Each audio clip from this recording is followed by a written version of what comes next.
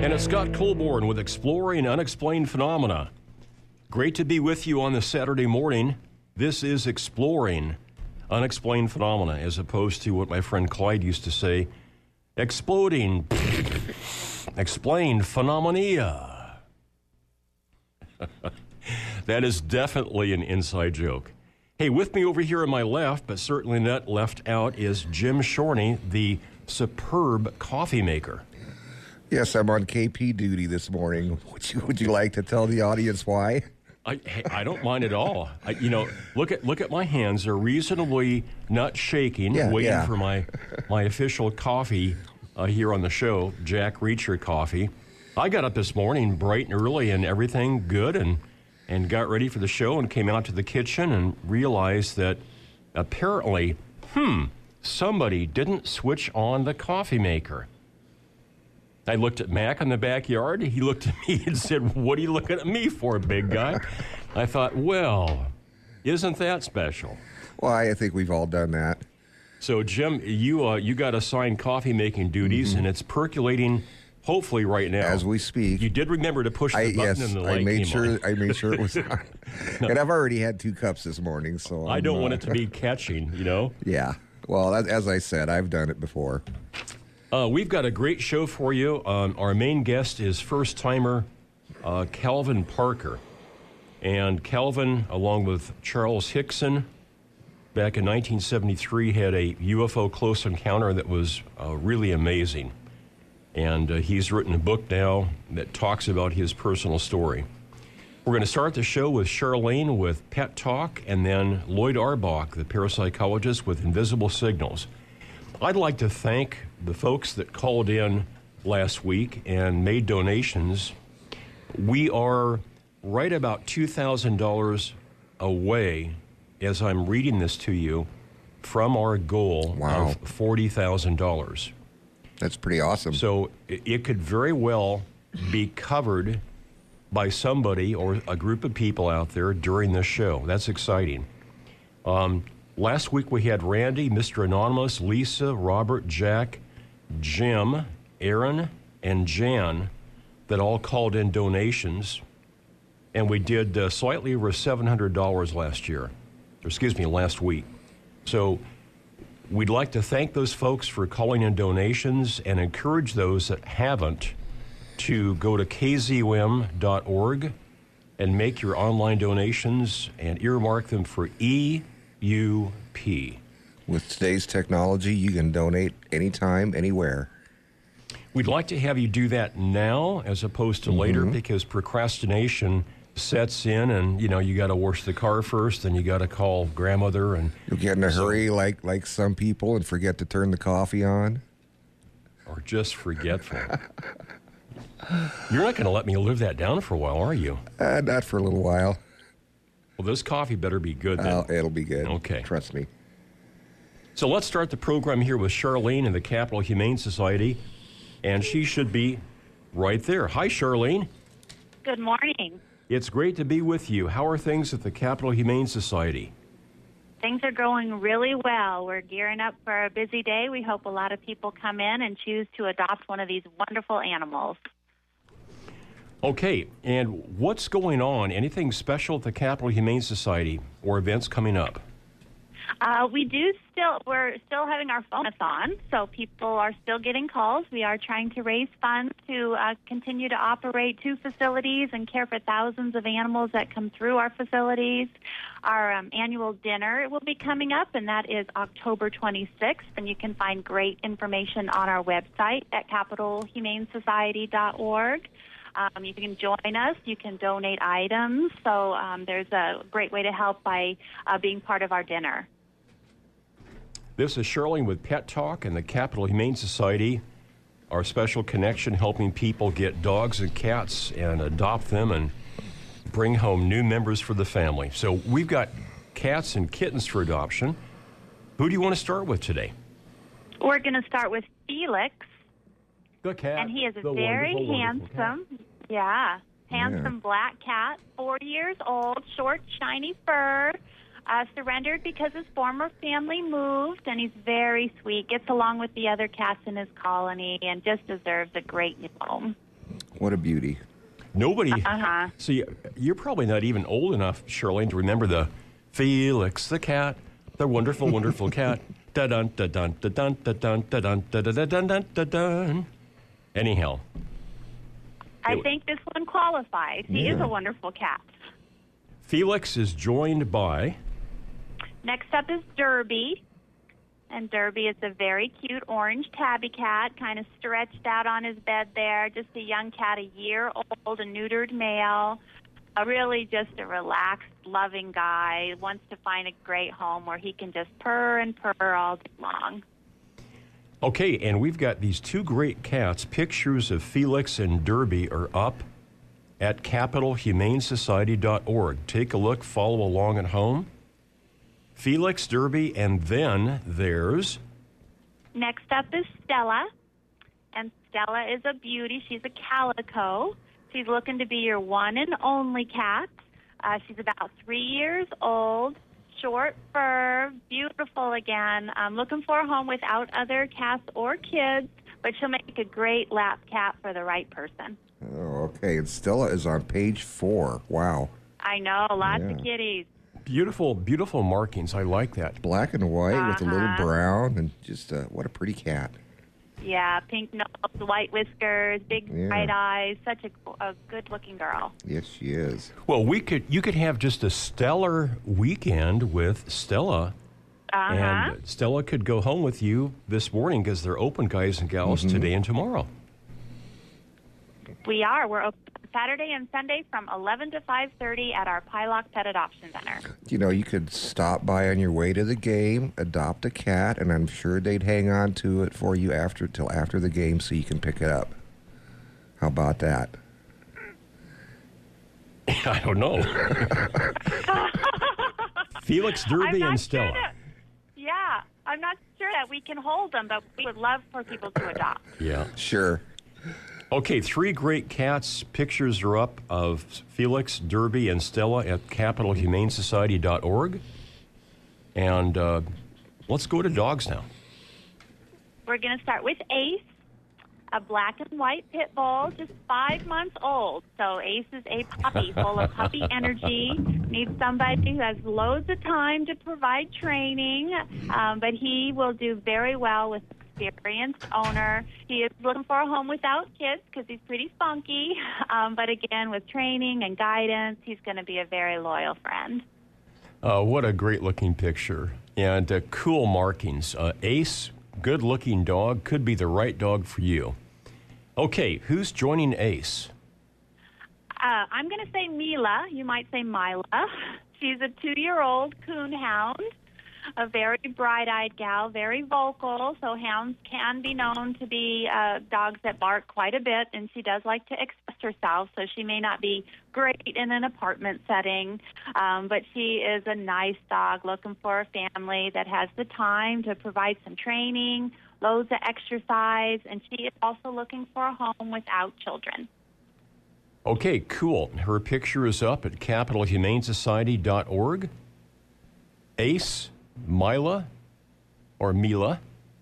and who's our third dog? Jackson. And he is a very adorable beagle, about a year old. He's just a nice guy. You can see he's sitting there in his photo, and he loves to sit and get a little snack, reward for being such a good boy. He just is looking for a nice family that will provide him with proper care and exercise and a loving home. And I'm going to do a audible here and also add baby girl because I think she's been there probably the longest of most of your dogs. You're right about that. Yep, since December. And she is really a nice dog, just needs a home without other dogs or cats or kids. So it can be a little hard to find the right home, but she really is a lot of fun. And she's so smart. She sits, she lays down, she's learning to leave it. She walks very nice on her leash. So we know the right family is out there, and we hope that baby girl might find her home today. You guys and gals could make my weekend by giving me a call later on and saying, guess what? We adopted baby girl.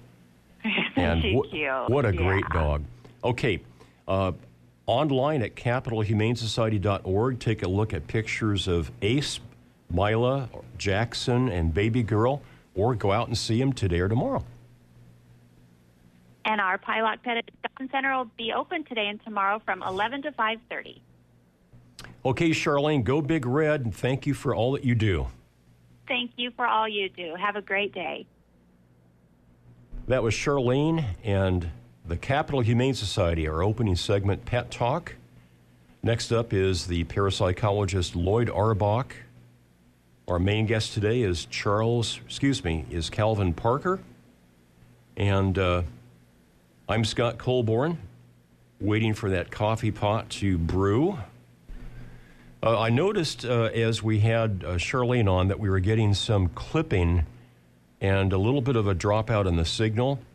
I listened to another radio station this morning. They were also experiencing that. So I don't know what's going on. It could be across the spectrum for a lot of radio stations, but we'll try to keep on top of that.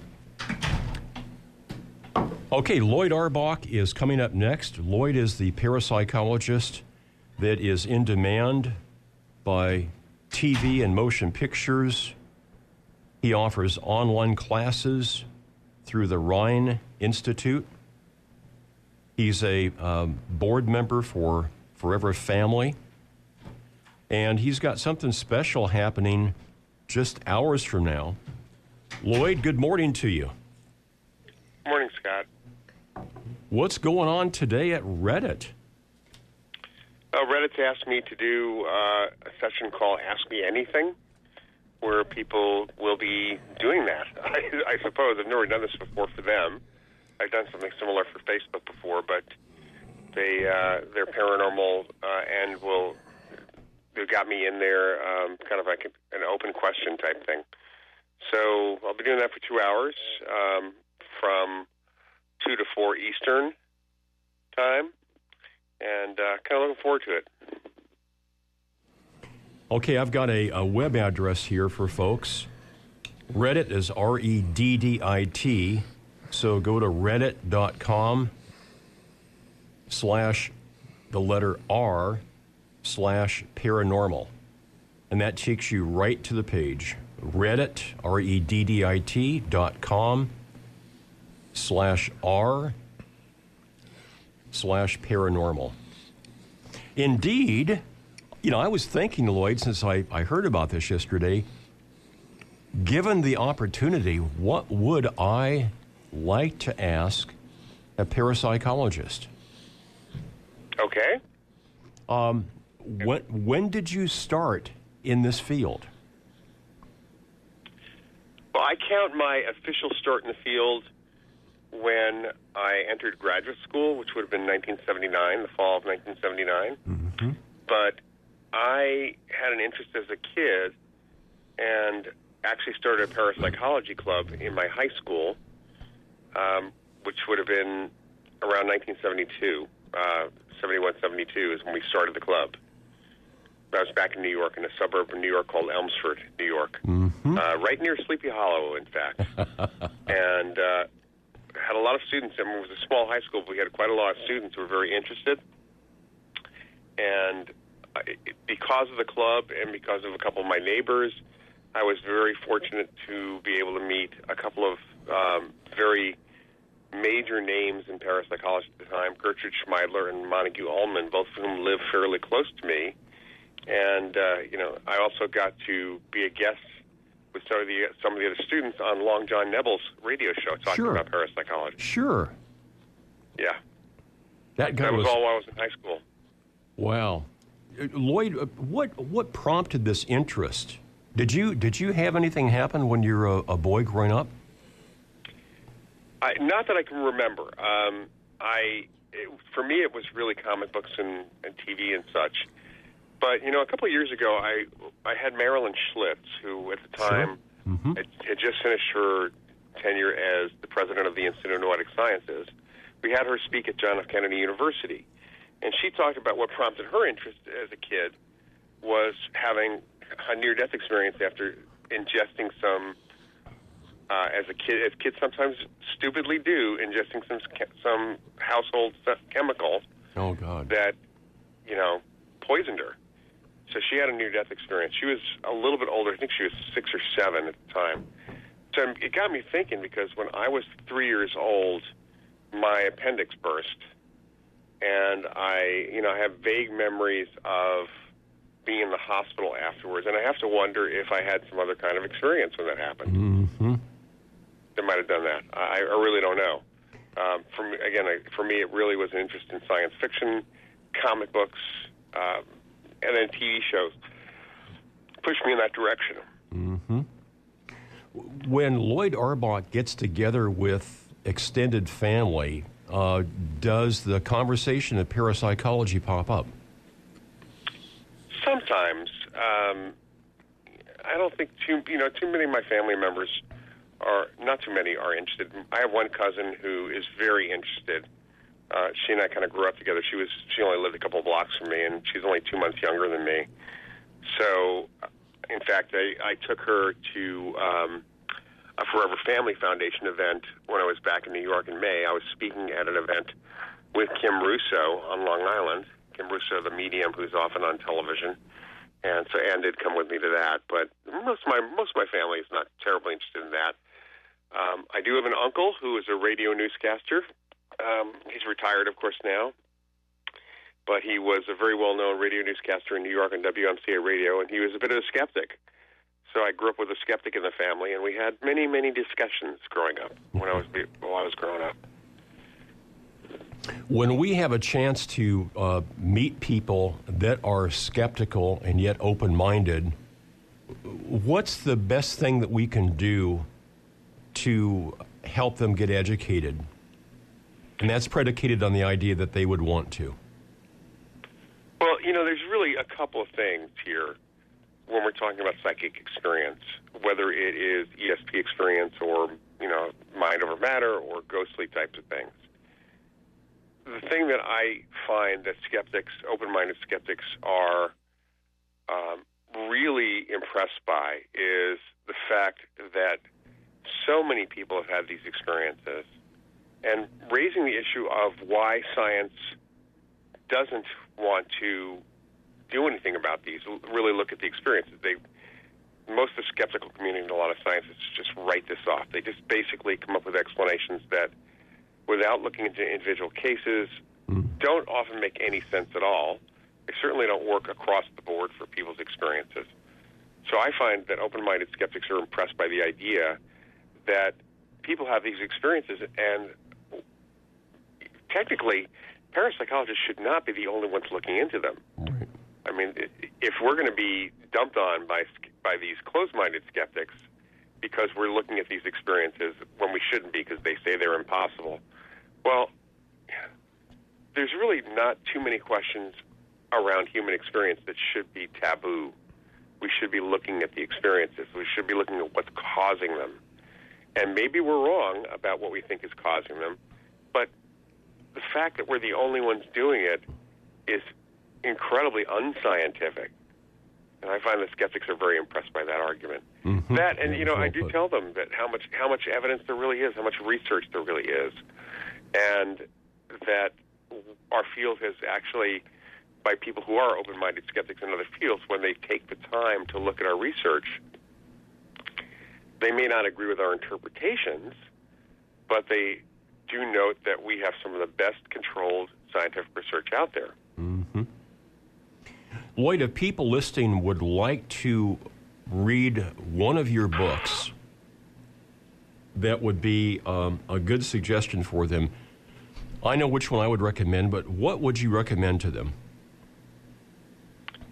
Well, I think most people are, it really depends on their interests. I think a lot of people are interested in their own dreams, so my book, Psychic Dreaming, would be really good. I think that, frankly, my Mind Over Matter book, which I think is the book you're thinking of, that book, because it covers a wide range of what we consider normal, though extraordinary human experiences, such as the experiences of athletes in extraordinary performance. I think that one would be very interesting to people because of the approach. But if people are interested in the ghostly end of things, I think one of the most approachable books that I've got is one, even though it's about San Francisco, was the one I co-wrote with the late psychic medium Annette Martin, called The Ghost Detective's Guide to Haunted San Francisco. Because in that book, people get the feeling, this is what we've been told by people, they get the idea that they're along on an investigation with a parapsychologist and a psychic. So they get the real kind of impression from reading that, what it's really like. Oh, good. That's and great. Our thoughts about this sort of phenomena. Mm-hmm. Well, Lloyd, I hope you have a great experience at Reddit. I noticed that there was somebody that had commented in that thread that said, my professor. So yeah, you're going to have at least one fan on there today, and I hope you have lots of great questions. If I could ask you to leave us with something, Lloyd, for folks out there that have seen a movie or a TV show and they want to get into investigating ghosts, what's a good first step for them? Well, I actually do think that the book I just mentioned, The Ghost Detective's Guide to Haunted San Francisco, is a good way to find how the real deal happens. You know, we don't do things like they do on TV. Mm-hmm. We don't investigate in the dark. We don't use tons of equipment because there's a lot of reasons not to. There are good reasons to use it, but not the reasons you see on television, because there's no equipment that can really detect ghosts at this point. Mm-hmm. But the other thing is, if people have a real interest, we are starting an 8-week online course for the Ryan Center on October 8th on field investigations of psychic phenomena. So basically apparitions, hauntings, and poltergeists. And if people go to Rhine, RHINE.org, they will see the education link over on the left-hand side. The course is being put up for registration later this week, so it's not up there yet. But that's one good step if people are truly serious. The course is not that expensive at all. Excellent. Okay. Yeah.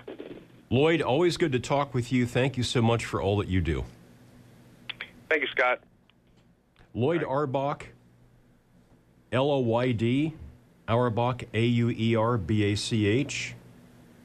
And you know what? Lloyd also might even have questions about chocolate, because he is a chocolatier. I always find that interesting that here is this world-renowned parapsychologist who's also very interested in chocolate. I noticed that a lot of people out in the listening audience suddenly perked up when I said that word. So he'll be at Reddit today, and that's reddit.com/R, that's the letter R, /paranormal. And it's from 2 o'clock to 4 o'clock Eastern, which is 1 to 3 Central. It's an AMA, which stands for Ask Me Anything. Our friend and colleague Lloyd Auerbach on Reddit today. We'll take our bottom of the hour break, and then we'll be back with Calvin Parker. Calvin is our main guest today, talking about Pascagoula, the closest encounter, my story. I'm Scott Colborn, and it's great to be with you. We'll be right back after this.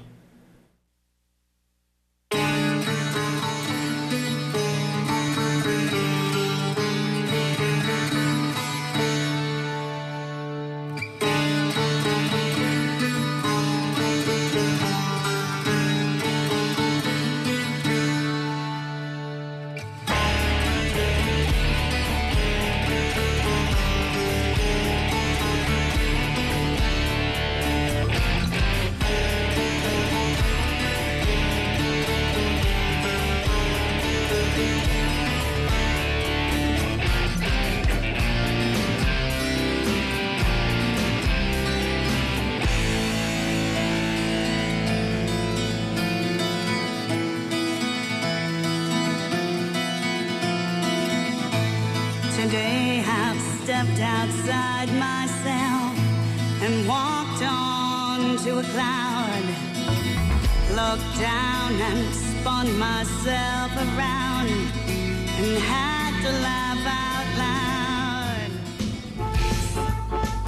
Hey, the voice of the blues in Lincoln, Nebraska. KZUM Lincoln and KZUM HD. Support Support for KZUM comes from the Nebraska Recycling Council, helping to protect the natural environment and extend the life of our landfill, reminding Lincoln and Lancaster County that corrugated cardboard will not be accepted at the landfill. For more on recycling services and area drop-off sites, nrcne.org or 402-436-2384.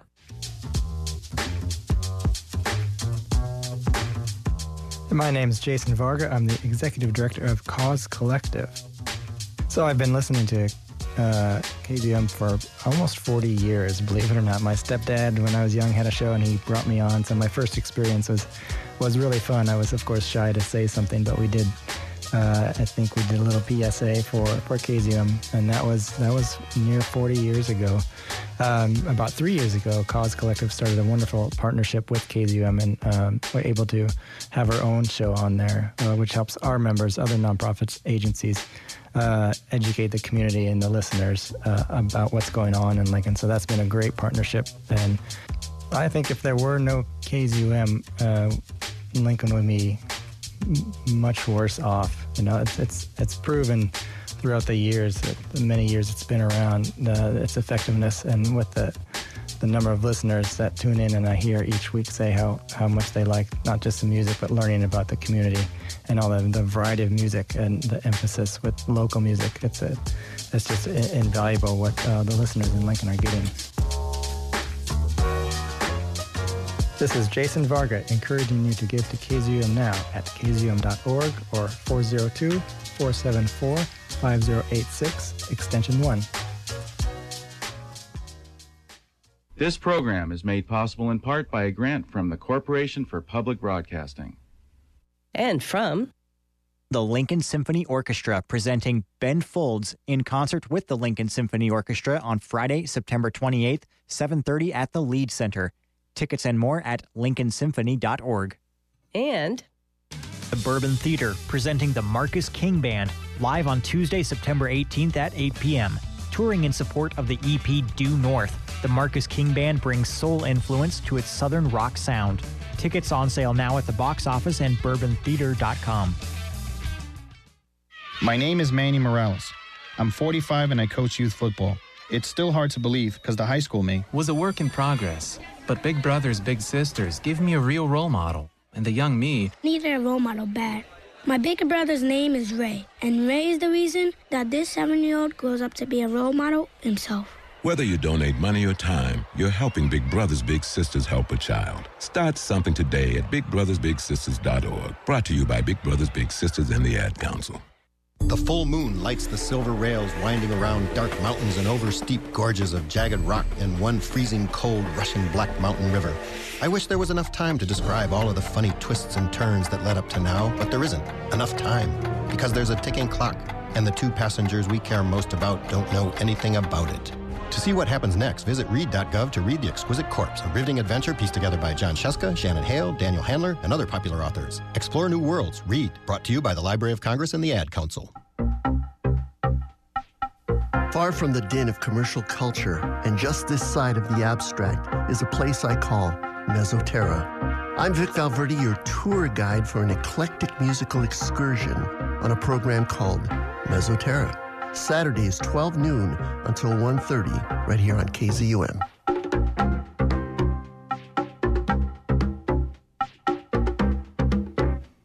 Scott Colborn with Jim Shorney, and we are exploring unexplained phenomena.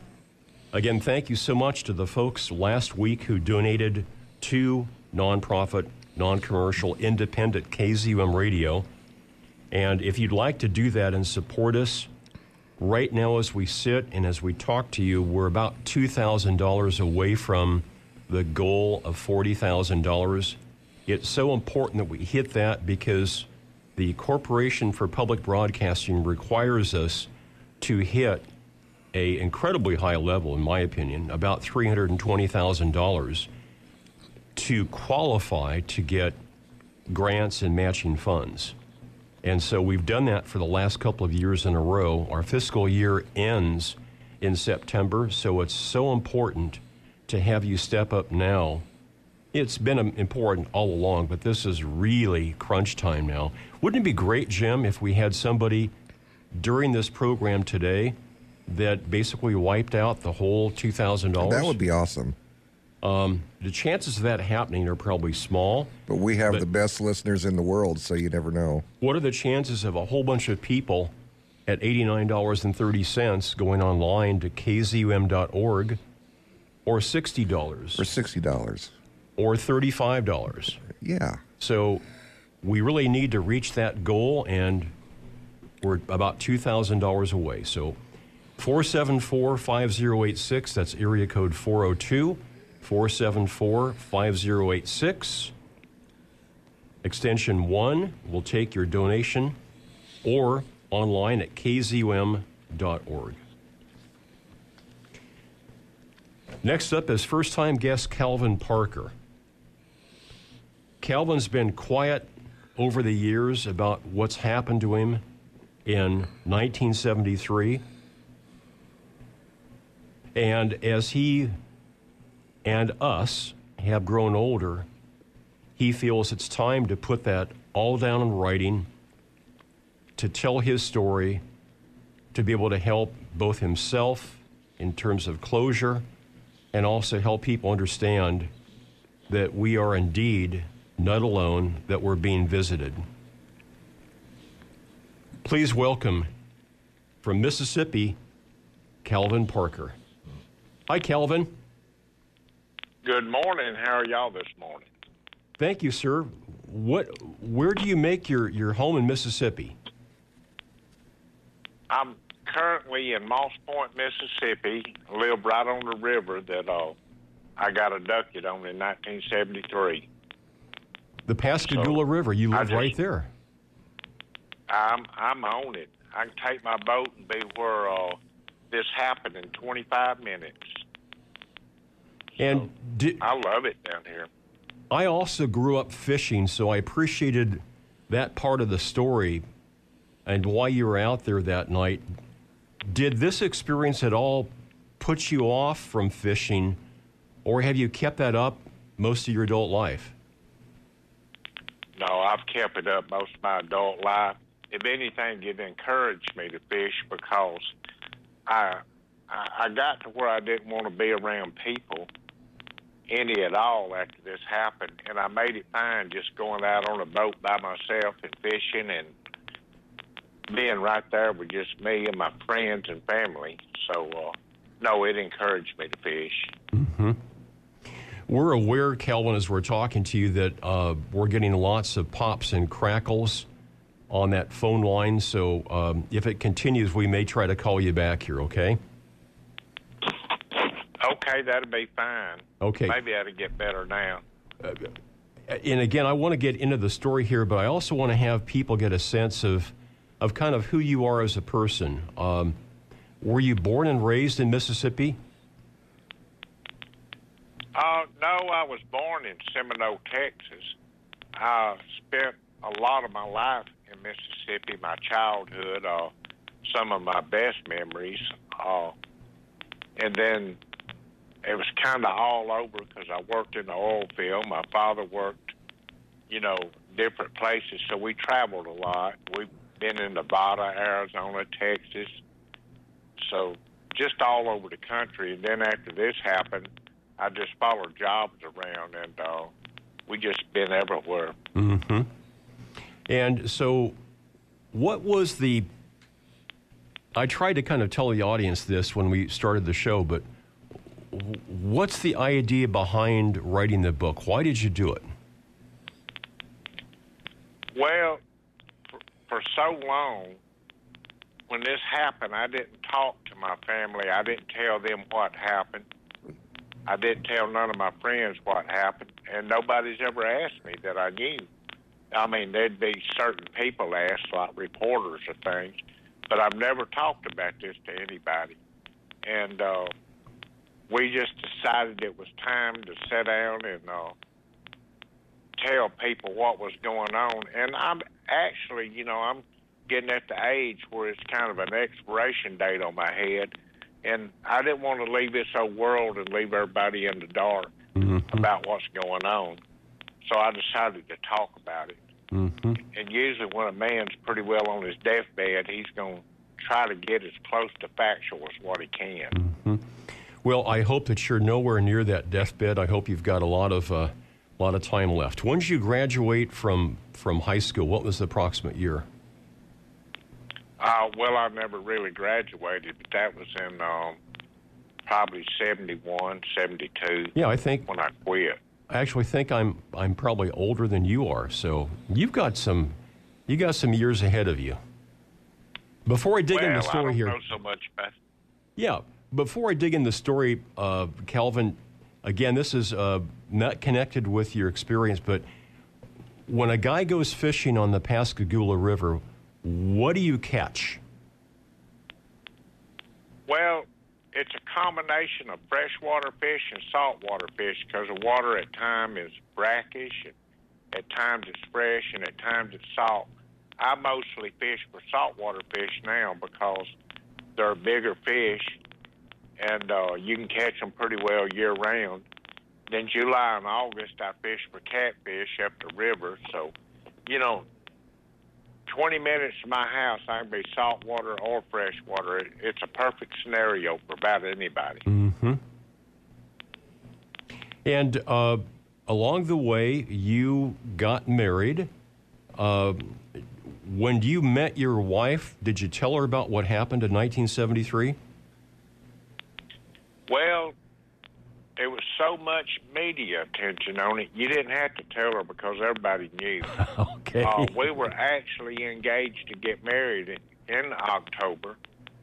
We was going to get married in November the 9th of that following month. Yes, sir. So I took a job on the coast, and when I came to the coast and that happened, everybody knew down there, and I figured it would kind of eliminate the marriage. That's what I was thinking in my mind. Who wants to marry somebody who's been abducted by an alien or something? But it didn't. It all worked out fine. Mm-hmm. And she's been with you all these years then? We've been together. I mean, there's been times in there where we wasn't together, but by the largest general percent of the time, we've been together all these years. Mm-hmm. We've never lost contact. Even this abduction has put a big strain on our marriage. And one reason I would never talk about it, and it was actually her ideal to do this book. And then it worked out where Philip Mandel had called about this same time, and I didn't know him from anybody, but he knew that I was having a lot of trouble with the media and having trouble getting this out. Because the media is bad about changing something to make it a little more exciting than what it is. So he said, Calvin, just let this be your legacy. Write this book. It's your legacy. It's down. Nobody can change it. It's there. That's what it's about. And he was right about it, and I'm glad I went ahead and done that. Of course, I really didn't have the education to write a book. He said, well, I'll help you what I can. We'll do it chapter by chapter. So I'd write a chapter, and I'd send it in, and he would go over. But he knew how I felt about changing things. So he left a book in my words. He didn't try to get the grammar right in it. To correct a lot of, we spell things a little different here in Mississippi than what they do in London. He didn't try to correct it, make it proper in their language. And I appreciate that out of him. And he knew that's what I wanted, the book, as we talked about it, as I told it. And that's the way that it is. It's just like sitting there and listening to me tell a story. Mm-hmm. If you had a chance to go back to that night on October 11th, 1973, and your friend that you worked with, Charles Hickson, said, hey, Parker, let's go fishing. Would you go with him? No, I wouldn't. Not if it was going back. This completely crashed my life. It completely changed my life. It's not easy going through that to start with. And the main part of going through the abduction and all wasn't near as bad as the after effects of living with going through the abduction and the harassment. Mm-hmm. For a lot of people, they get out of high school or they get them a job. They work the same job all their life. They buy a car, buy a house, pay for it all their life, and always have a car note. That's something that I missed. It wasn't like that. I didn't buy a house up until I got older and get pinned down with a note all my life and all. That's what I wanted, just a normal, everyday life. And it's been everything but normal. Mm-hmm. So I had to say, no, I wouldn't go. We're talking with Calvin Parker. Calvin's written a brand new book called Pascagoula, The Closest Encounter, My Story. A website for Philip Mantle's publishing company, or you can read more about Pascagoula, The Closest Encounter, My Story.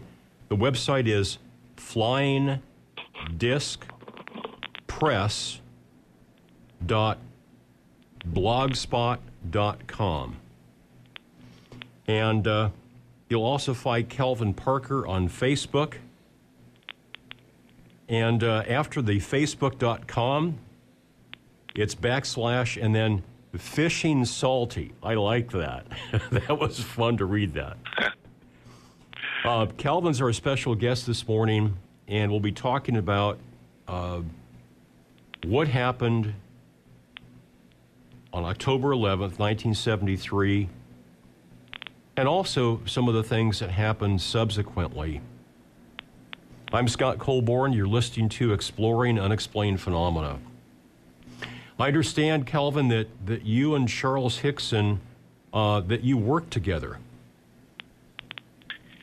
We did. Matter of fact, we didn't work together long. I was in the oil field, living in Laurel, Mississippi, and Charles was living on the Gulf Coast. And I was working 7 days a week, 16 hours a day.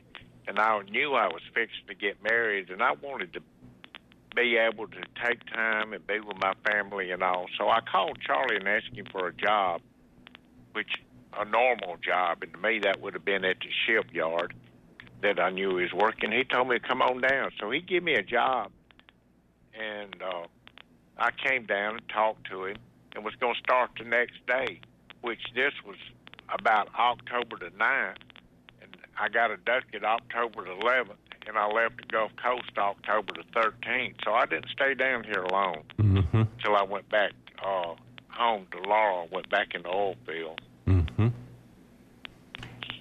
Did you guys, on the night of October 11th, had you work that day, or how'd you make the arrangements to go fishing?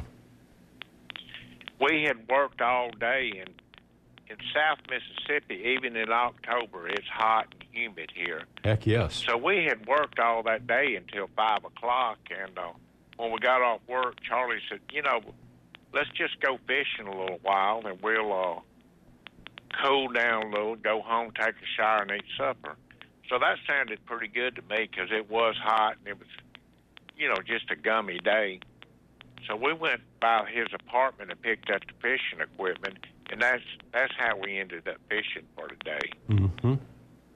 And this is the day that changed my whole life right there.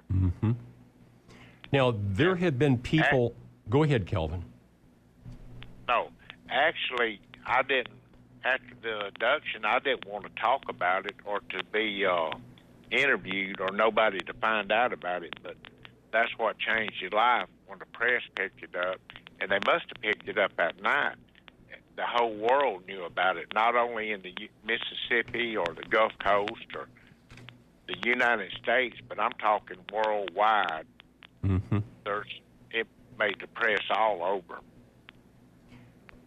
If you had the opportunity, Calvin, to talk to some of the skeptics, there was a article by Joe Esterhazy in Rolling Stone where he said that if the event happened as you and Charlie described it, the area was in full view of two 24-hour toll booths, and Esterhazy said that neither operator on that toll booth saw anything that night.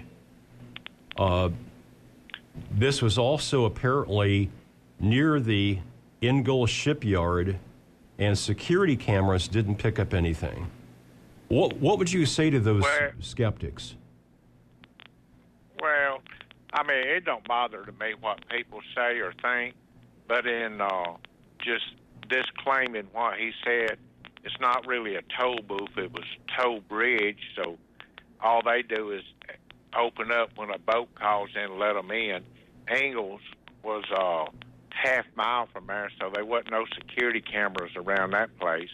You know, people go running their mouths for things they don't know anything about. Now, the sheriff department went and checked out they figured the guy in on Highway 90 in the high-rise bridge might have seen something. So they drove over there to check and ask him if he had seen anything.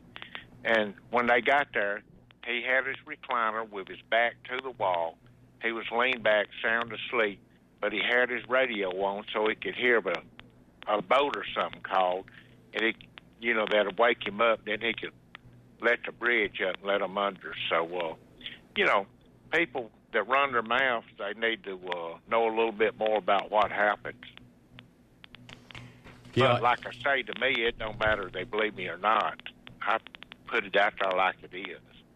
In 2001, according to a MUFON report, retired Navy Chief Petty Officer Mike Cataldo said that he observed an unusual craft at dusk on the same date, Calvin, as your experience. While he was traveling with crewmates Ted Peralto and Mac Hanna on U.S. Route 90 from Pascagoula to Ocean Springs, an object like a large tambourine with small flashing lights approached from the northwest and crossed the freeway before hovering over the tree line and disappearing. As he approached his home in St. Andrews, Ocean Springs, the craft made a second appearance at a lower altitude. So that seems to support what you and Charlie talked about. There has been several eyewitnesses come forward since then. Even the Coast Guard sent out a cutter to investigate two fishermen that was fishing that said they had seen one under the water. And they went out and investigated, and sure enough, they seen it, and it's documented in their report, and that's in the book, where they took one of the dock lines or one of the things they reach and grab a line with and bumped it, and then it left. And that's also documented just a day or two afterwards. And it's been several eyewitnesses that came forward to talk about this. And we have all that documented in the book. We have polygraph in the book. We have voice stress in the book. I mean, this book would stand up. If you went to a court of law, and a jury listened to this book, they would have to say, well, and they use this book as a background, they would have to say, well, it's enough convincible evidence that we believe it because of the eyewitnesses and all, not the polygraph, but because of the eyewitnesses. Well, Calvin, I'm really enjoying our conversation. I'm going to have my producer, Jim, call you back on a different line here. And so go ahead and hang up now, and we're going to call you back here, okay, Calvin? Okay, good deal. Yeah, we'll try to get a better connection here for you. So, good deal. Thank you. Yes, sir. This is Calvin Parker, and his brand new book is called Pascagoula, The Closest Encounter, My Story. And what a story it is, from October 11th, 1973. And when we come back from the top of the hour break, we're going to get more and more into what happened on that night. I'm Scott Colborn, along with Jim Shorty, our special guest, Calvin Parker. And you guys and gals, we are exploring unexplained phenomena.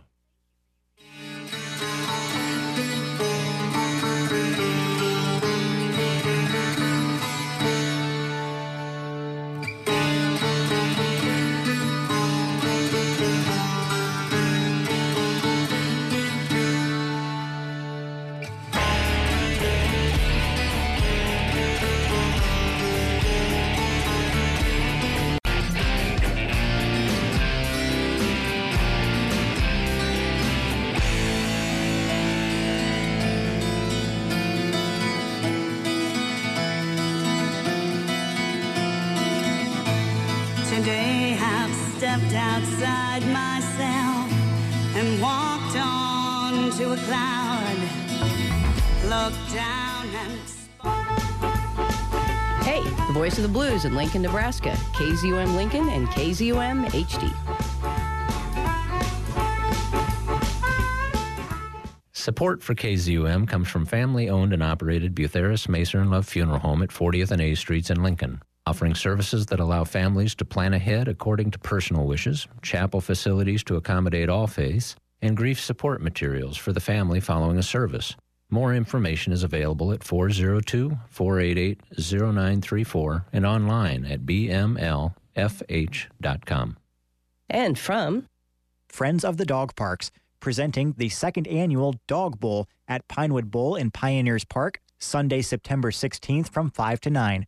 With over 25 vendors, food, live music, and more, this dog-friendly fundraiser aims to create awareness and support operations for Lincoln Dog Runs. More at lincolndogparks.org.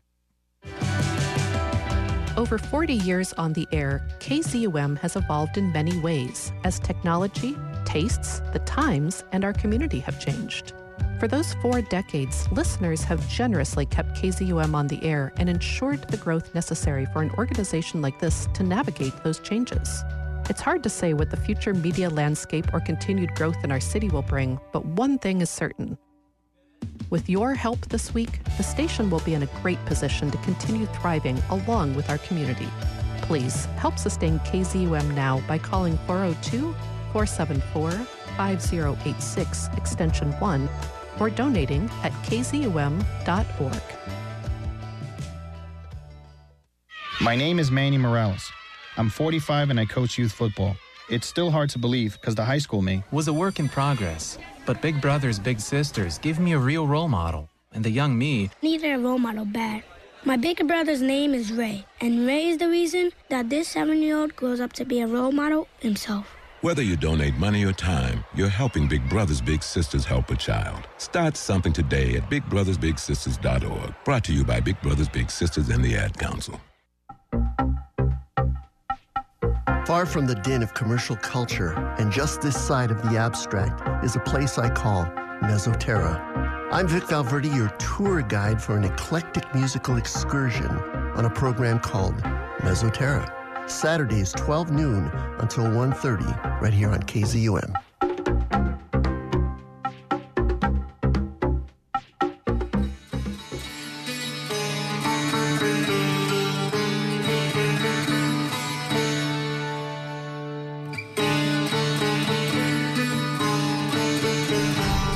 I'm Scott Colborn, and you're listening to Exploring Unexplained Phenomena. Jim Shorney is here, and you guys and gals out there listening, it's great to have you with us.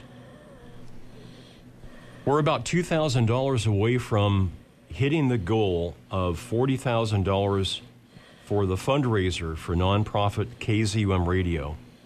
And we'd love to have you call in or go online with a donation of $89.30 and support this wonderful experience. Just $2,000 away. It's so important to hear from you. And thanks so much to the folks last week that called in donations. The phone number here is 402-474-5086, extension 1. Or you can go online at kzum.org.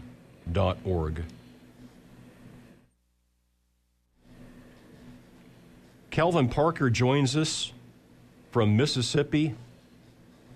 His brand new book is entitled Pascagoula, The Closest Encounter, My Story.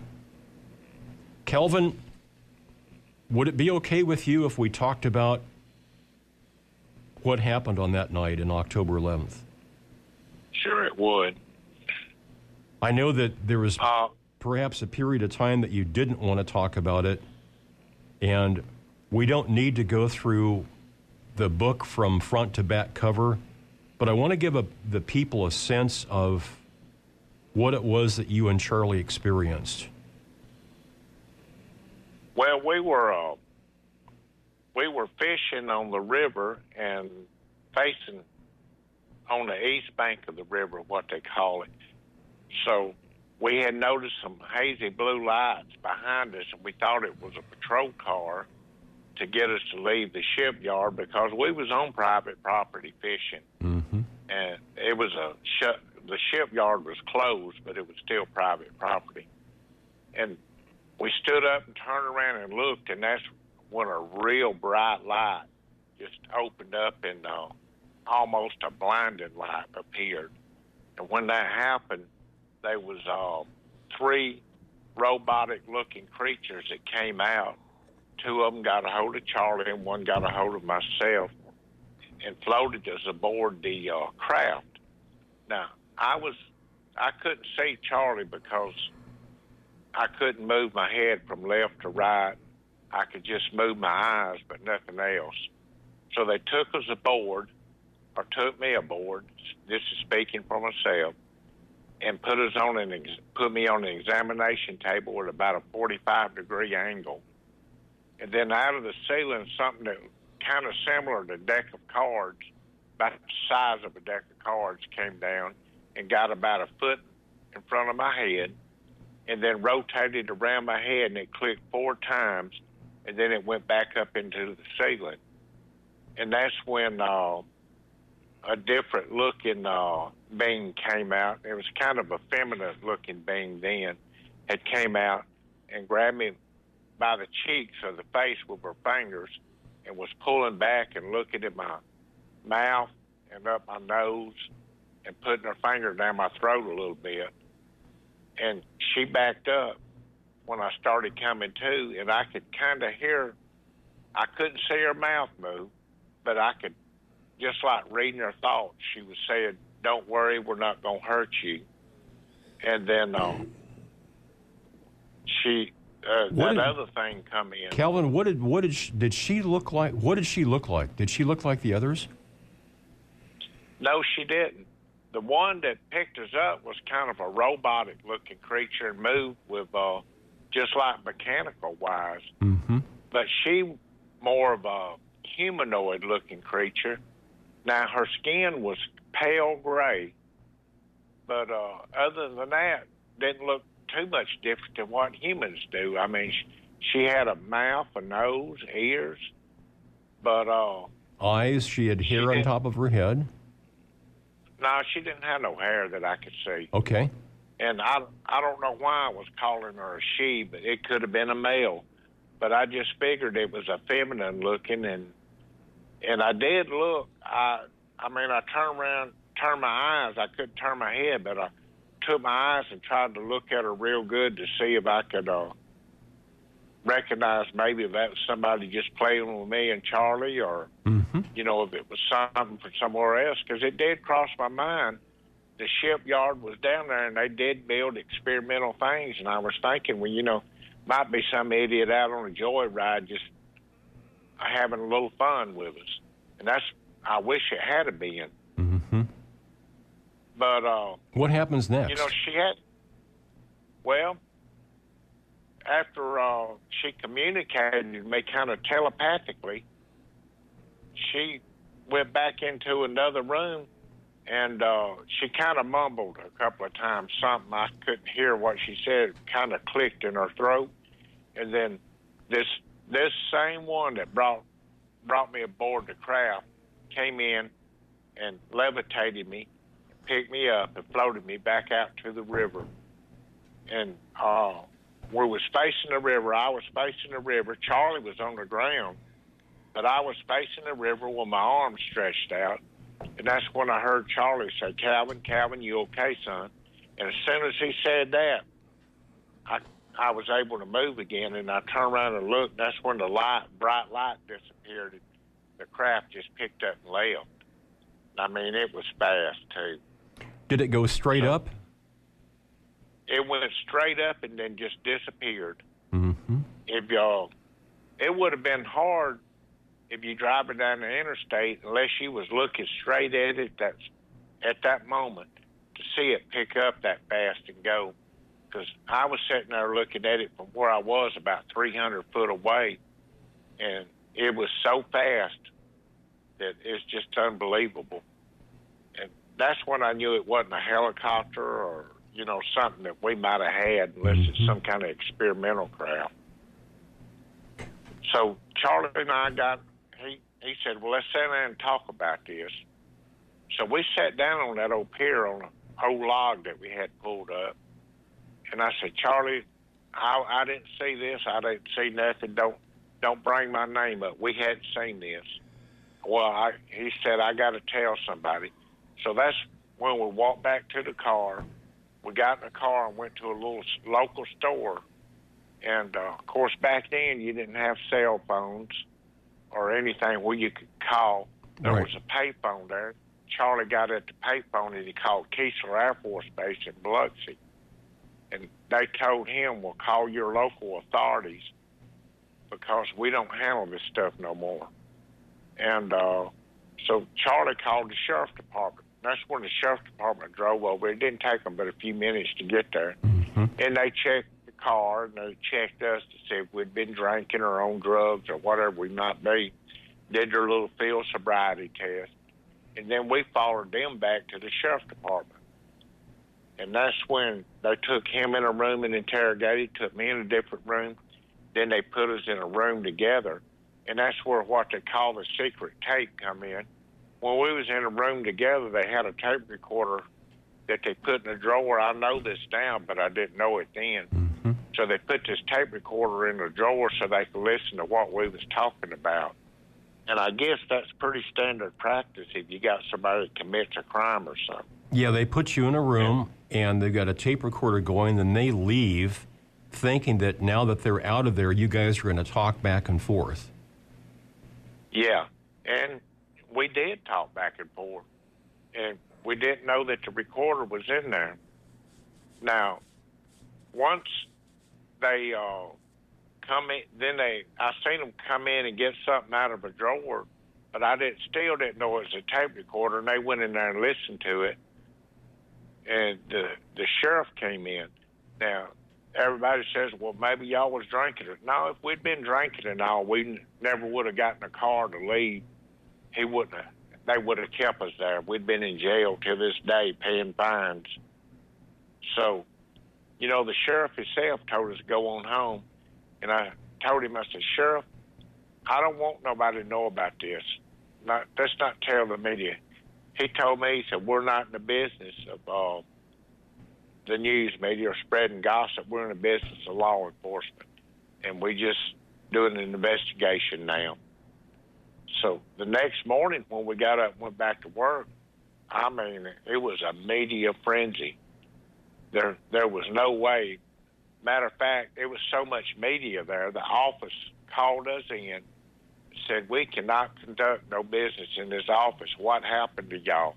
We got an attorney coming to handle all the media here, and y'all going to have to leave or go home because our phones is just ringing off the hook. I mean, it was media calling from everybody. But when the attorney came, he made a news release, I guess what you call it. He did a news release, a press release, and then he arranged for us to go to the local hospital to be checked out.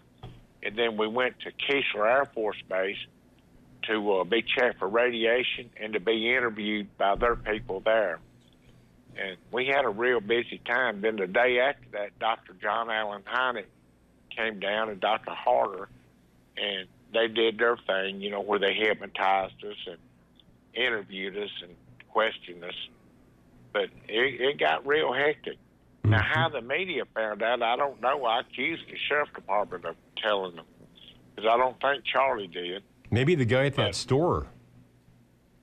Well, no, see, in Mississippi, at that time, there was blue laws, and everything shut down. If you had alcohol in your store, you shut it down at a certain time. You couldn't sell nothing. Gotcha. So the stores closed.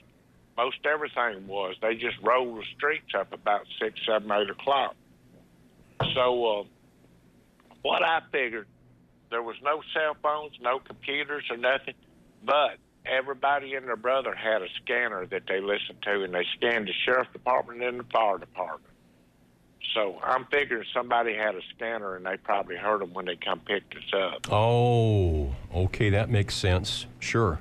That was the only thing I could figure out. The only way I could figure out that this might have got out, unless the sheriff's department told them. And there's people that work there now that had been there all these years, and they say, they swore that nobody mentioned it from there.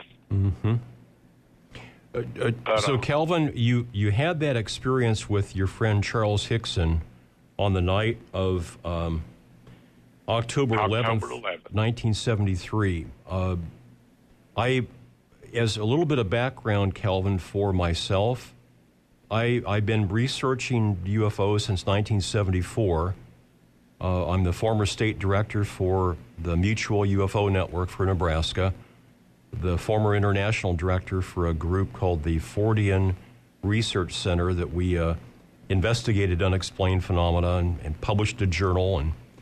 And in 1988, because of people like yourself talking about their personal experiences, I co-founded a Extraordinary Experiences support group. And people like yourself got together. We met monthly. My job was to make sure that the coffee pot was full, and I turned the lights on and kind of guarded the door to keep people out that didn't have any business being there. And for 2-3 hours every month, these folks got together and talked about their experiences in a room where nobody would laugh at them, nobody would make fun of them, and we did that for many, many years. So I've got kind of a background in this issue, in this field. In the next couple of nights after October 11th, did you have any unusual or out of the ordinary dreams? I can't remember that right now. It was so much going on. Matter of fact, we didn't really sleep from that night on. Matter of fact, when I got back to the apartment that night, I pulled all my clothes off, pulled my shoes off, put them in a paper bag, took a shower and poured bleach on because I was afraid of getting contaminated with some kind of disease and radiation on. I threw my clothes away. And then the next day, of course, we went to the local hospital there, and we got an examination. And then we went to Keesler, and that camp was busy. Then the next day, I left going back to Laurel. So I went 3 days. I didn't even sleep. So when I laid down and went to sleep, I slept good for a little while. And then I woke up and I started shaking uncontrollable. And my brother took me to the emergency room at the local hospital. So I was having a nervous breakdown. And it was just a line of events and a lot of things that just you wanted to forget and you tried not to remember. And that's pretty much what went on. Did you keep in contact with Charles Hickson over the years? I've seen Charles a couple of times, but as far as contact and us speaking and talking about what went on, no, sir, I did not. When he wrote his book, did he contact you and tell you that he was going to write a book? Well, as a matter of fact, he did. Charlie came to me and he said him and William Mendez was writing a book, and he said, I want you to sign off on it. He said, I'll give you a little percentage of the book if you do. And back in, I didn't care about it. So I signed the papers, and I never seen a penny out of that book, never read the book, don't care to read it. I got a copy of it here in the house. So, and actually what I was doing, I didn't even want to hear about what had happened. Not to him, not to me, or didn't want to tell nobody. I just wanted to be away from that bull. And that's the route I took. I would go find me a job somewhere, and I'd work this job. Then when people found out where I was, or the press found out where I was, I'd just get up and leave. You'd be surprised how hard it is in life to keep a job and being stalked. And that's what it initially was. It felt like you were being stalked by the media, huh? I was being stalked. But now, I understand why they did. It was a story there, and the people wanted to hear about it. And that's why I decided to do this book, because it's time to tell the people that I never talked to what really happened. When I seen the press, if they come up, I'd tell them anything they wanted to hear and just get out of the way, or I'd threaten them or something. You know, I just didn't want to talk about it.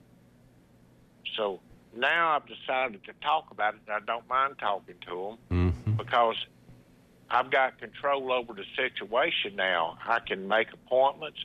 I can sit down at my terms and talk to them, you know, when I decide to, instead of them hunting me down on a job and wanting to talk and trying to destroy my life to make them look good in the news.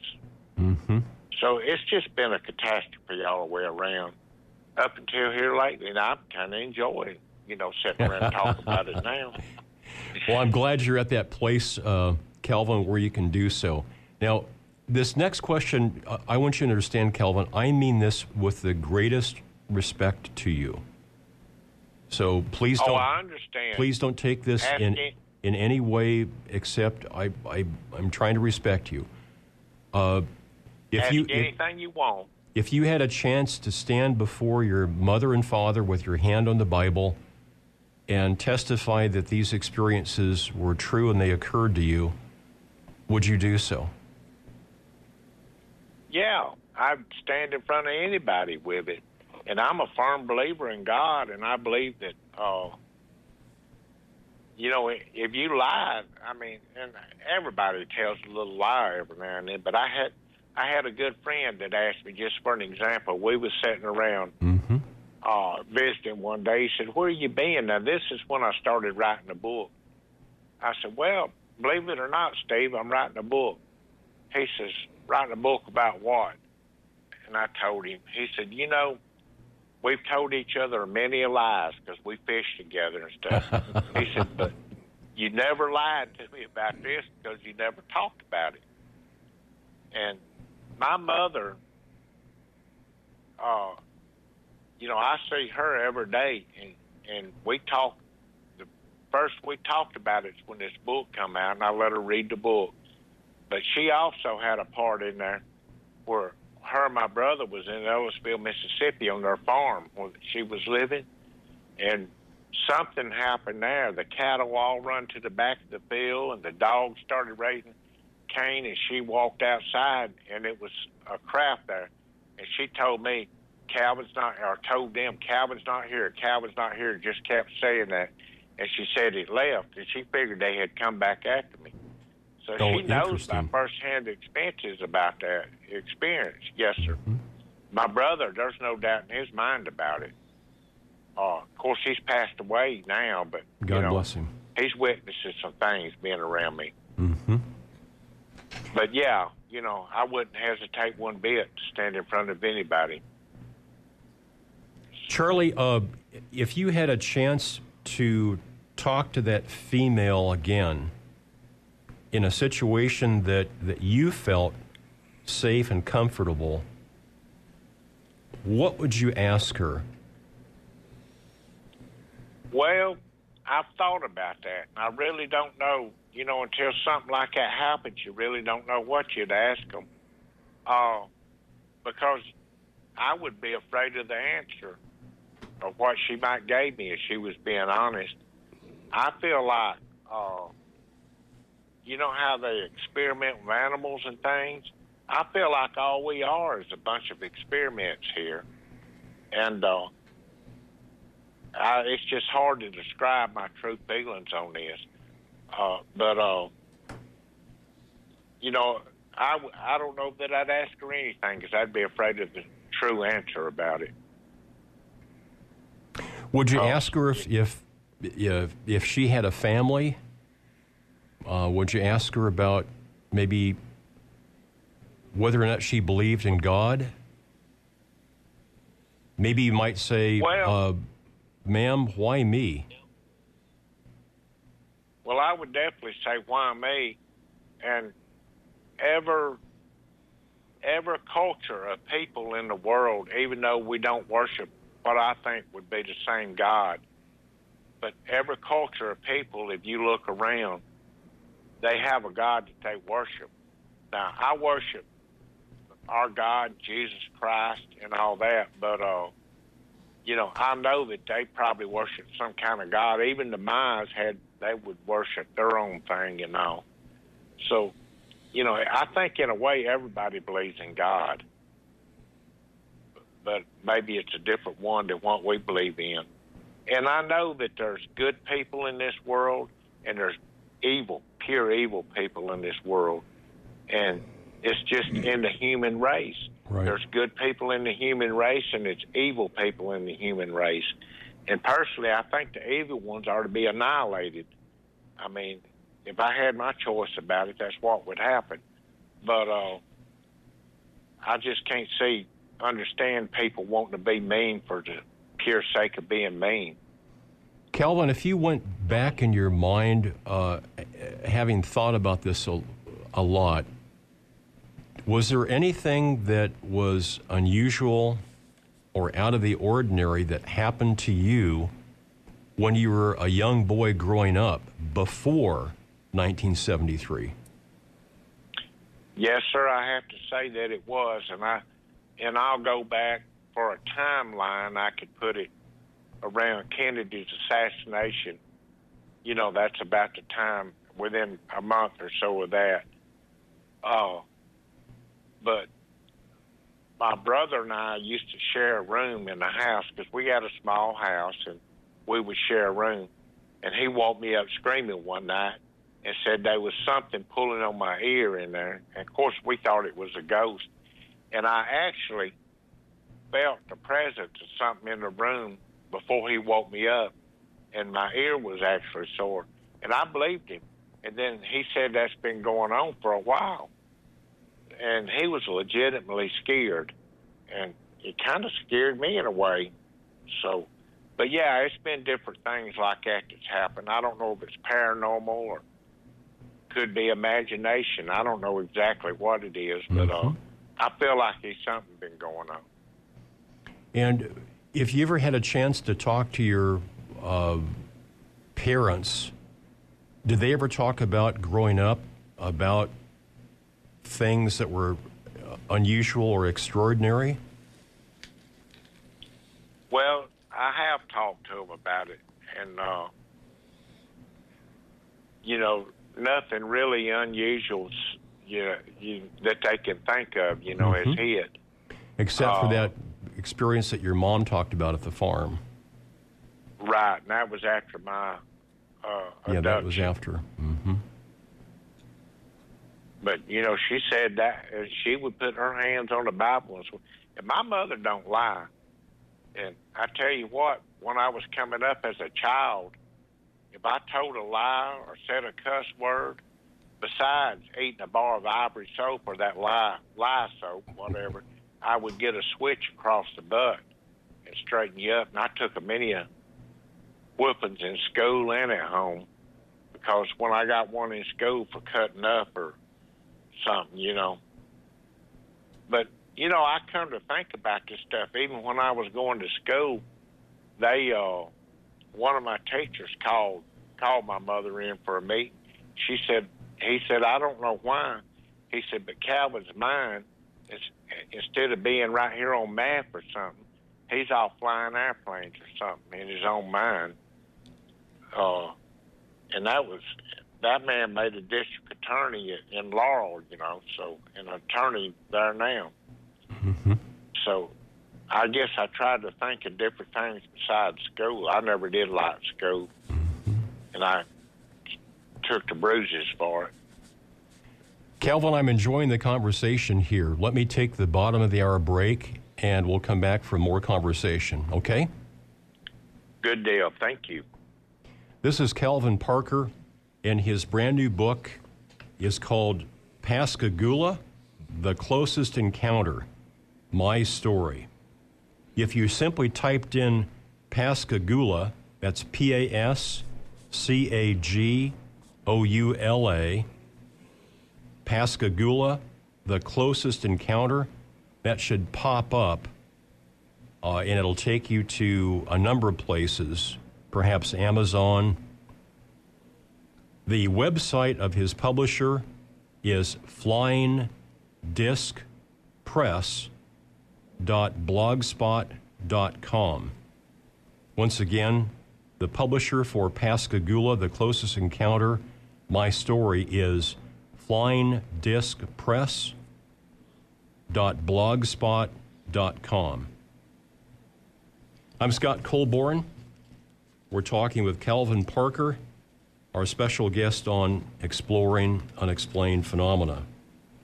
Next week is Lynn Robinson, Loving to the End and On, a guide to the impossibly possible.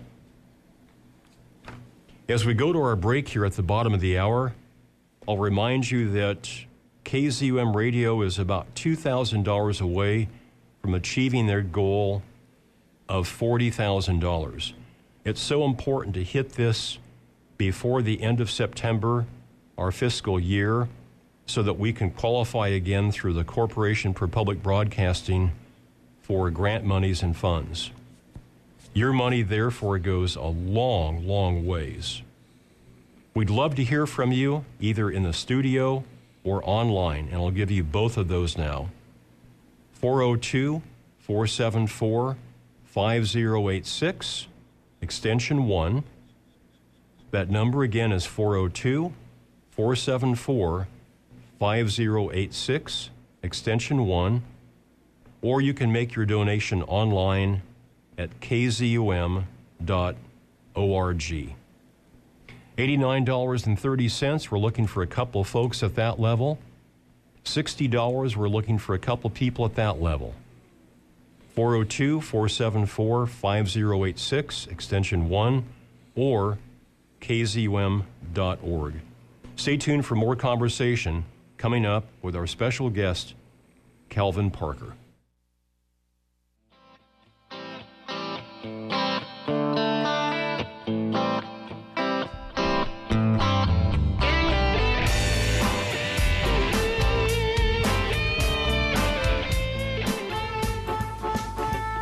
The Voice of the Blues in Lincoln, Nebraska. KZUM Lincoln and KZUM HD.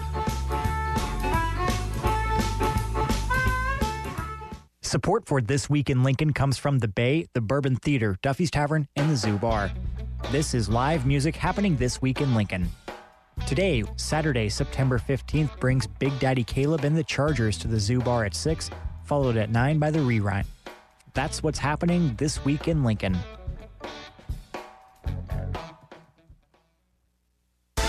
Celebrate our diverse city that has supported community radio for 40 years this year. KZUM's Arts and Culture Festival runs 12 p.m. to 8 p.m. on Saturday, September 29th at Antelope Park, with local vendor booths, food trucks, art, and live music by Sidewalk Chop, The Derailers, 23rd Vibration, Verse and the Vices, Edam Soul Music, and Paddywhack. Join us for this free celebration of the community, September 29th at Antelope Park. Find out more at kzum.org.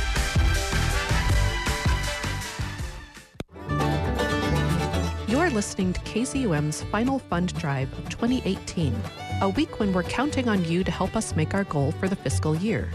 As we close out the year-long celebration of 40 years on the air, remember, your support makes KZUM's increasing presence in the community possible. Just this year, listener support has helped us bring over a dozen Nebraska artists to international stages at the Folk Alliance Conference and South by Southwest, bring more free music than ever before to Stransky Park, present Democracy Now!'s Amy Goodman in Lincoln, schedule a community-wide arts and culture festival to celebrate our city's diversity, and so much more. Please help this work continue so that even more people in our community can come to experience their city. Donate now at kzum.org or by calling 402-474-5086, extension 1.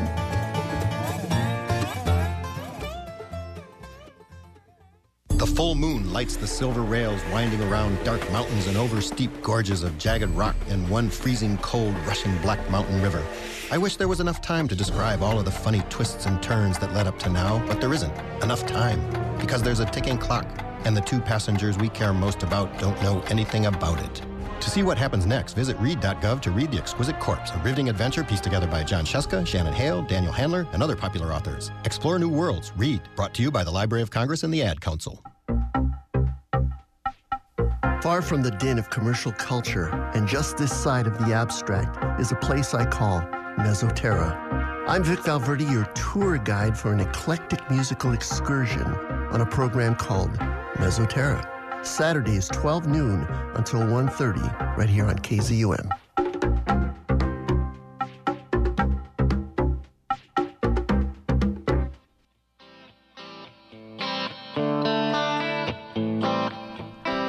Scott Colborn with Jim Shorty, and you guys and gals, we are exploring unexplained phenomena. It's great to have you with us. Our special guest is Calvin Parker, who makes his home on the river, the Pascagoula River, where he had that encounter with his coworker and friend Charles Hickson in October of 1973. As is the case, Calvin, with some people that have had close encounters, there isn't just a single event. Some of the people report that they have, as time goes by, multiple encounters with sometimes these same beings. Did these beings, or specifically that woman, did they ever come back and see you again? Well, back in the 90s, I was on a fishing trip, and while I was fishing, I lost probably, matter of fact, I was just going out and going to be home before dark. The next thing I knew, it was 3, 4 o'clock in the morning, and I was missing a lot of time in there. So that's when I went up to Bud Hopkins, when I hunted down Bud Hopkins, because I knew he had a book on missing time. Yes. And I wanted to know more about it. Mm-hmm. And I hunted Bud Hopkins up, and he hypnotized me. And what come out of that was really shocking to me. Matter of fact, I hadn't read all the transcripts of being hypnotized because I don't want to get ahead. I want to take it as I remember it. And my memory is slowly coming back because he put a post-hypnotic suggestion in my head where, I wouldn't remember it till I got to where I could handle it. And all this is in the book. It's all transcribed out. Philip was able to get the original tape where this happened, and it was a long session in there. And when he got it, I didn't even remember being hypnotized. I had no clue. But I did have a friend with me and that I took with me because I didn't want no... I had seen shows and acts in Las Vegas where they hypnotize the whole crowd and make them do stupid stuff. Yeah. And I didn't want to get into a situation where somebody put something in my head. So I took a friend that I could trust with me, a well-educated man, and he was with me there when it happened. Did you see Bud in New York City, or did he travel to you, or? Actually, this friend of mine heard that he was going to be in Florida. My friend lived in Tampa, Florida, and he was down to see me, and he had heard about Bud going to be in Florida at a conference. So we got in a car and we drove to Florida, and I made this friend of mine, or I asked him to go in and find Bud and tell him I wanted to see him. Of course, I didn't know Bud from anybody and never met him. So he walked in, and I didn't want nobody to know I was there because I didn't want nothing to do with the conference. Right. He walked in and told Bud, before he went up to speak, Bud said, "Y'all go to my motel room. I want to see him, and I'll be there in an hour and a half." Sure enough, about an hour, he showed up at the motel. And we sat down and we talked a pretty good while. And before it was over, he asked if he could hypnotize me, and I agreed. And he had his tape recorder, and he turned it on. And Now, from there on, I don't remember being hypnotized. That was a shock when I found out I was even hypnotized, the way it came up. When I was doing the book, I told Philip, I said, I got to meet Bud Hopkins because Bud Hopkins was a good friend of Philip's. Well, he said, well, Bud passed away. I said, well, I went there and he was talking about hypnotizing me, but I don't believe it ever happened. Well, that got Philip's attention. He said he called David Jacobs, which is taking care of Bud's files, and asked if he could get the tape where I was hypnotized. Well, we didn't know if I was ever hypnotized or anything on it. When he got it, that was shocking. It took him probably a week to filter through all of it. And then when he sent the transcripts to me that he was going to put into the book, I was shocked. I had no clue when I started reading it that I was even there. So it was all new to me. Calvin, have you had the chance through Philip or anybody else to hear that audio tape? Oh, I've got a copy of it, yes, sir. Have you listened to it? I have not. It's laying in there. Philip took the tape and he had someone make a CD out of it. Right. And he mailed me a copy of the CD. And it's laying in there by my computer. And I want to, you don't know at the times I want to pick it up, plug it in, and listen to the whole thing. Mm-hmm. But I don't want to get ahead of my memory. I don't want that. I guess what I'm saying, I don't want it to affect what I remember any at all. So the only parts I listen to is where my memory stops. And I had an interview with Linda Howe, and she mentioned something about something in the tape. And then my memory kind of got up to there, and I went and listened to it up to there. But I just listened to it as I remember it. Mm-hmm. But it was shocking to me. But I even remember the tag number on the car that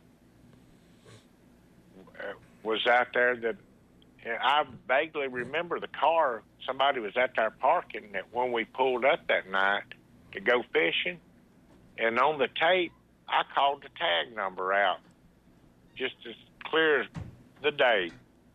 And we've recently I checked it when it come up, and come to find out it was a couple out there that was parking, and that's what people used to do back then. And they got married, and he passed away, and she's in a nursing home now.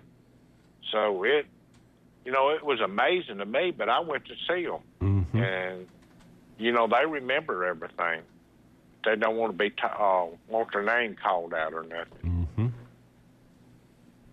Have you their stuff. Have you and your wife had children? We have.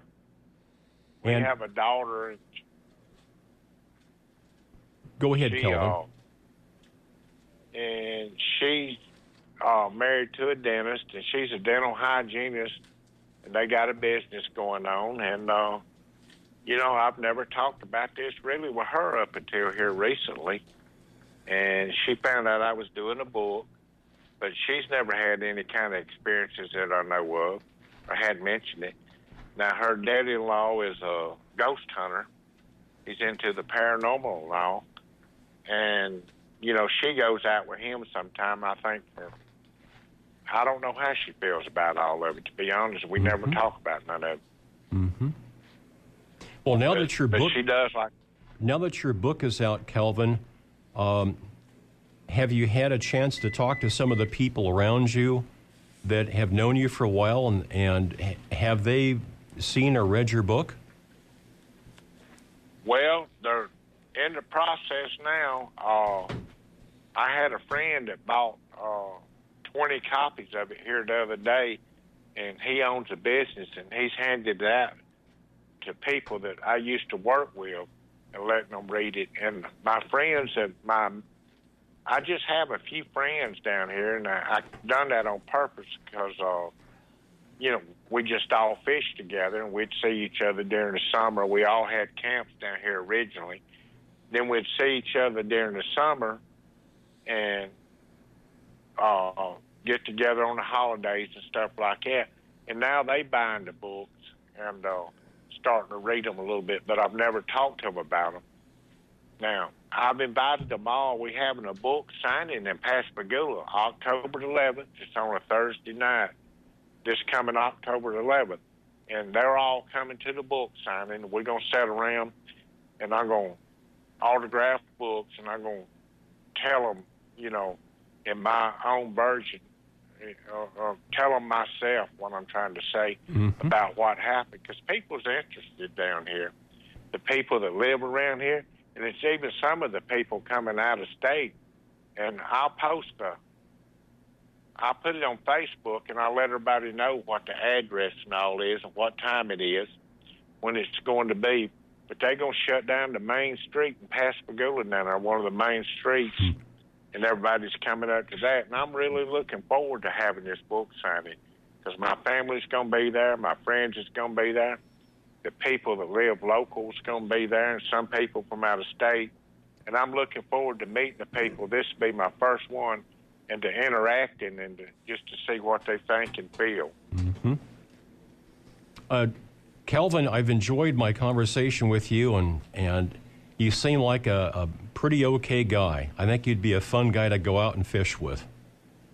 Oh, thank you. Well, come down, let's go fishing. I'm ready.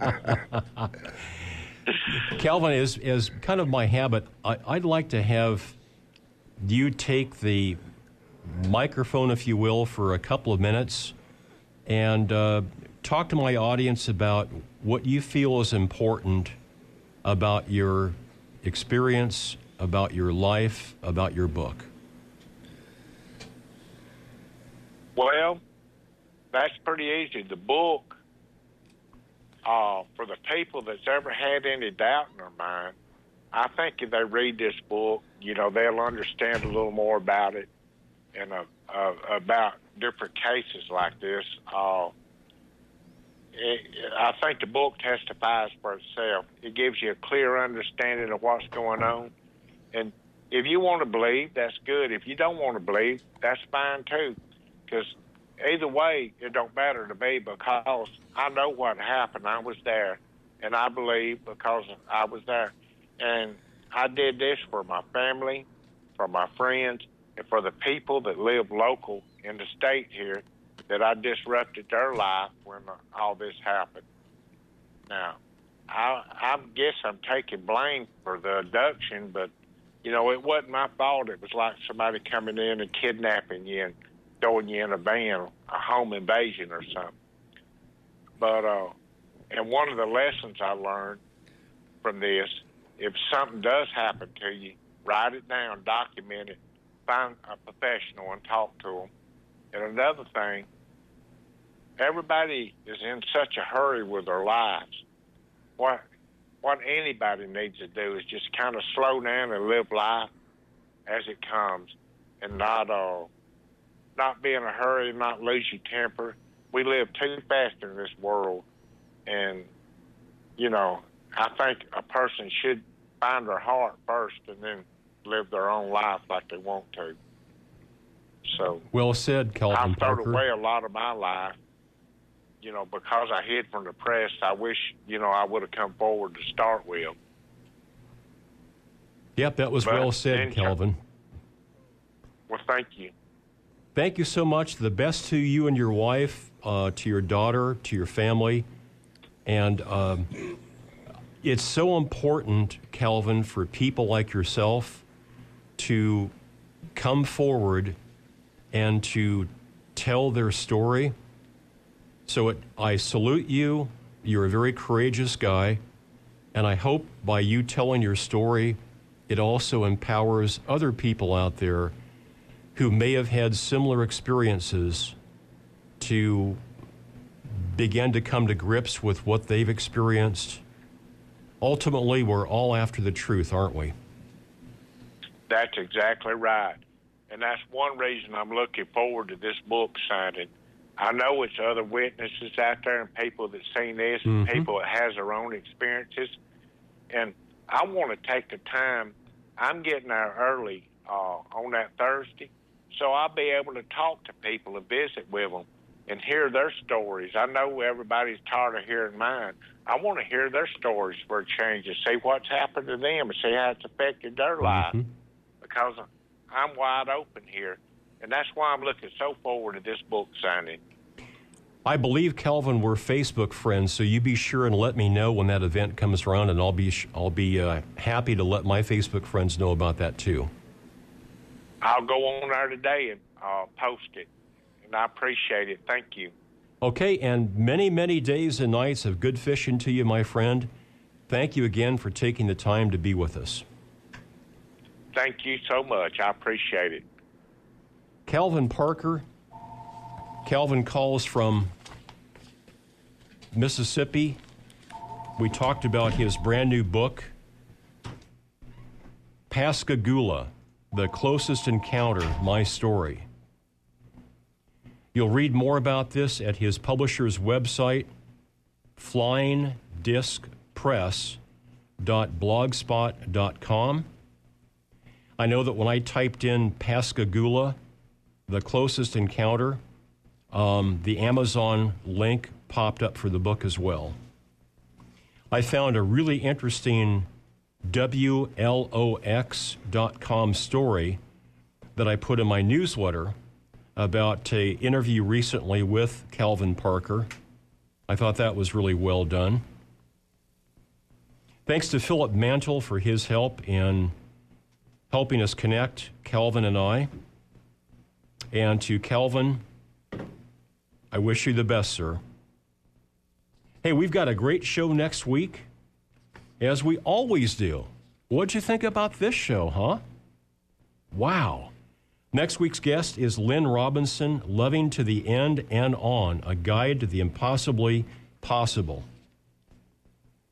We're in the waning moments, the closing moments of our show here today, and I'll remind you again that we're just so close to achieving that $40,000 goal for KZOM. We're within $2,000 now. Call us with a donation at 402-474-5086, extension 1, or go online and make your donation for $89.30, for $60, for $35, for $120. KZUM.org, and make your donation to support this wonderful 40 years of KZUM radio. And if you want to help us celebrate early the 34th birthday, 34 years of being on air with Exploring Unexplained Phenomena, that's cool too.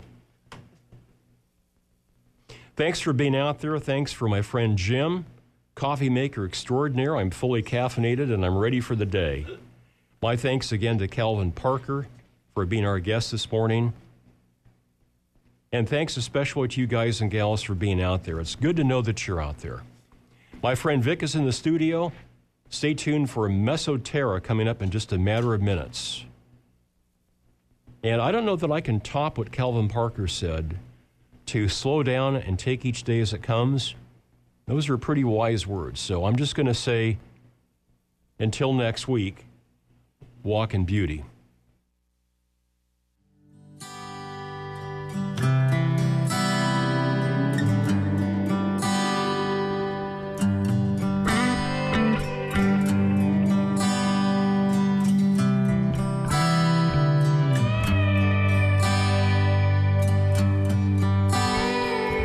Puts on his leathers and he says goodbye.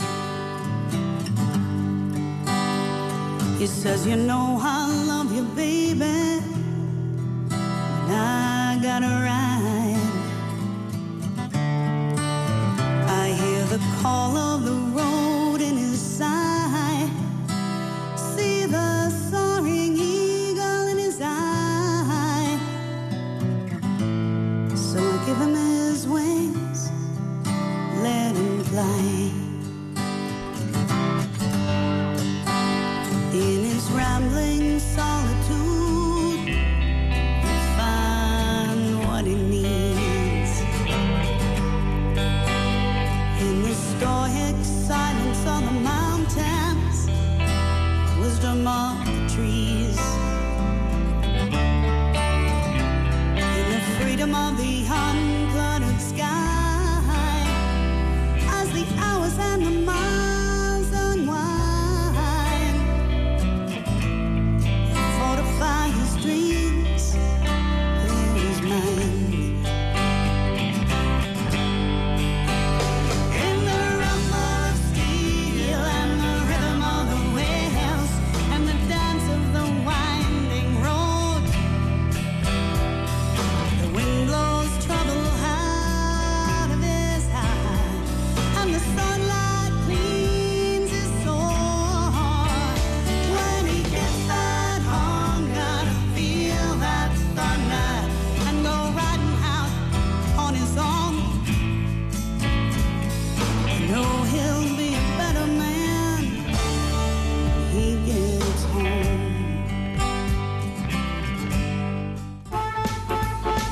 Hey, the voice of the blues in Lincoln, Nebraska. KZUM Lincoln and KZUM HD.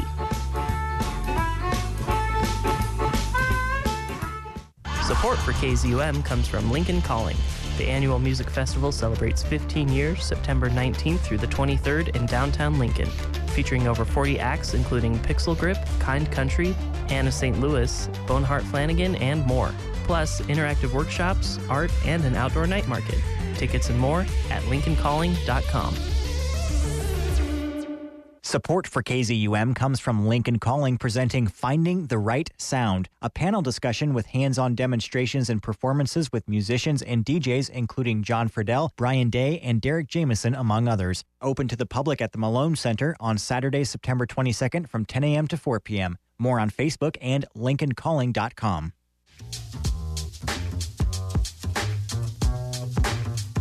My name is Jason Varga. I'm the executive director of Cause Collective. So I've been listening to KZUM for almost 40 years, believe it or not. My stepdad, when I was young, had a show and he brought me on. So my first experience was really fun. I was, of course, shy to say something, but we did. I think we did a little PSA for KZUM, and that was near 40 years ago. About 3 years ago, Cause Collective started a wonderful partnership with KZUM, and we're able to have our own show on there, which helps our members, other nonprofits, agencies, educate the community and the listeners about what's going on in Lincoln. So that's been a great partnership, and I think if there were no KZUM, Lincoln would be much worse off. You know, it's proven throughout the years, the many years it's been around, its effectiveness, and with the number of listeners that tune in and I hear each week say how much they like not just the music but learning about the community and all the variety of music and the emphasis with local music. It's just invaluable what the listeners in Lincoln are getting. This is Jason Varga encouraging you to give to KZUM now at kzum.org or 402-474-5086, extension 1.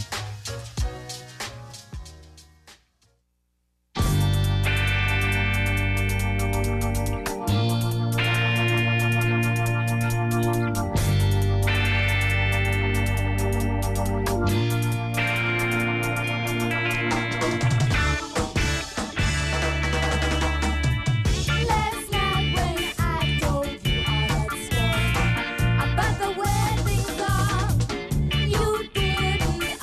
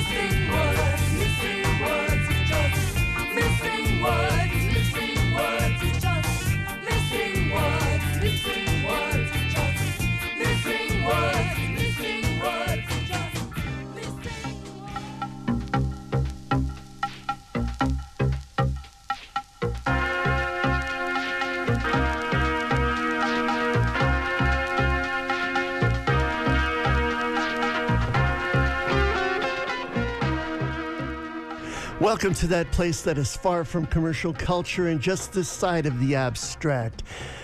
It's a place I call Mesoterra. My name is Vic Valverde, and I'll be playing a lot of music today. Just sort of a mishmash of all kinds of things that we always do here on this program. We opened up with some two-tone ska, The Selector, and Missing Words.